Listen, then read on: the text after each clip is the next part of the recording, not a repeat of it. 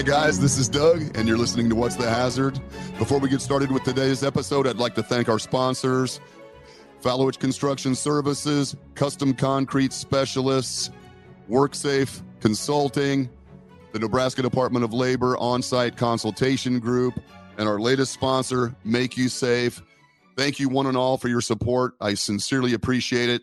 Now let's get to today's episode. It is Friday, January 13th. Yes, Friday the 13th.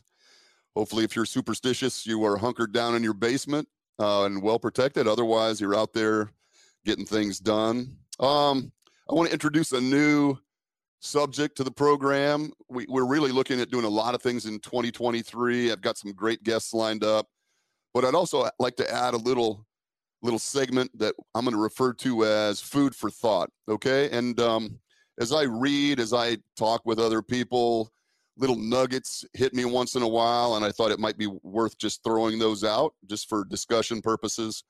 So the first one, I listen to a guy named Peter Attia. That's one of the podcasts I listen to.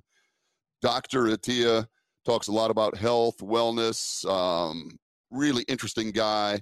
And he had a guest on last week that I was listening to. The gentleman's name was James Clear, and he wrote a book called Atomic Habits. And he made the comment, you don't rise to the level of your goals. You fall to the level of your systems. And they were talking about this in the context of like health and fitness, but it is absolutely applicable to our world of safety and health, right? And so it's January 2023, and we're all setting goals for the year. Hopefully, we're talking about successes and failures in 2022. And I just thought this is something that we need to keep in mind during this goal setting process. You don't rise to the level of your goals. You will fall to the level of your systems. And meaning that if your goal is, we don't want to have any injuries or no lost days or no recordables. Okay, that's great. But if you don't have the systems in place to sustain that or to achieve that, you're going to fall to that level of those systems. So keep that in mind when you're setting your goals, right? Goals are great. Objectives are great. We probably all need those, but we certainly need systems in place in order to achieve those. So give that some thought. Send me some comments if you want to, Doug@FletcherSafety.com, and we'll talk about that more in the future, all right? We've got another episode of Food for Thought today, and as you know, I'm a big fan of Todd Conklin. I read Todd. I listen to Todd's podcast. He tells me all sorts of things. He's probably telling you the same things, but I feel like he's talking to me directly most of the time. And he had an episode that he referred to as what matters, right? In your organization, what really matters? What are you measuring? What is your leadership talking about? What are you looking for? He mentioned this in the context of moving an organization from a non-reliable organization to reliability, okay?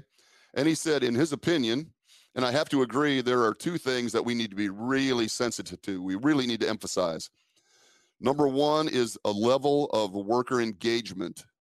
How well do we engage our employees, okay? Number two, issue resolution rate. Are we resolving the issues that our employees are bringing to our attention? If you want a high-performing organization, if you are interested in reliability in your organization, you want to move in that direction, then these are two things that Todd and I have to agree are something that we should be hypersensitive about, right? The level of worker engagement and our issue resolution rate. We engage with our employees so that we can identify problems in our systems, hazards in our workplaces. And if we are going to tap into that, we need to be resolving those issues as they're brought to our attention, okay? There is no value in having our employees bring that to our attention and then either do nothing about them or give the impression that we're not doing anything about them. Employees are very sensitive to that. They're going to stop giving us information, right? So what really matters, engaging your employees and this issue resolution rate, all right? Food for thought. Keep that in mind and let me know what you think.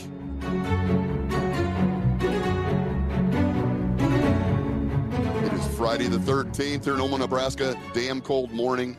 I had to break out the heavy coat. I walked the dog in a t-shirt and realized, oh shit, it's freezing. So I had to break out the heavy coat down, And we are starting off a series on food for thought. We've done a few episodes, just little tidbits, little nuggets that are interesting for conversation, for discussion, maybe something that you even want to throw out to your management team or your safety committee.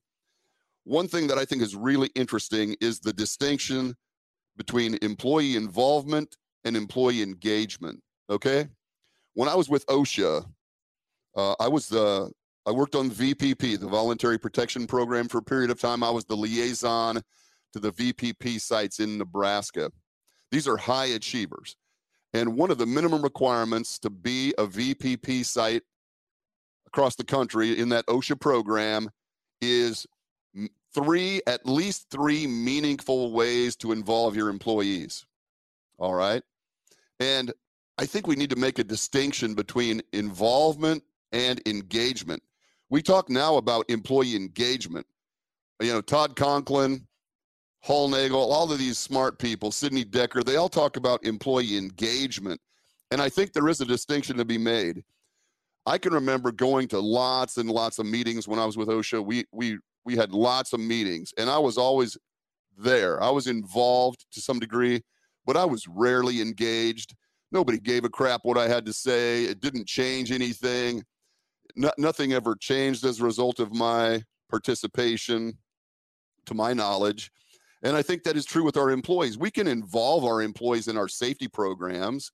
You can have an employee that goes around and checks the fire extinguisher every month, and that's an important thing to do. But I can tell you in my experience, after the first time, you basically check out. It's robotic. If that little arrow is pointing up into the green, everything's good. You just keep walking. Okay. That's not really engagement from the standpoint that we are looking for. When we're talking about engaging our employees, we are talking about really drilling down into the challenges that they have in the workplace, the adaptations that they have had to make to our procedures in order to be efficient. We want to know they are a resource. They are our problem solvers, and we want to engage with them. We want them to be thoughtful and participatory in hazard identification and correction. Okay, that's not really involvement the way that we used to view it. So when I say three meaningful ways to engage your employees, those might be things like learning teams. We've talked about learning teams where you assemble this group and you really drill down into a procedure. Or like my buddy Aaron Cerrone says, temperature checks. He talks about leaders going out onto the floor and actually talking with employees, more than just, hey, how's it going? Really drilling down into what is happening. How is the work being performed? Here's how I envision it being performed. How is it really being performed? Okay, so let's just agree to make a distinction going forward between involvement and engagement. I think they're different. I think we need to be aware of that and pay attention to that. So that's my food for thought for today. Let me know what you think. I'm always interested in hearing from you. So have a great week, and we'll talk to you later. Bye-bye.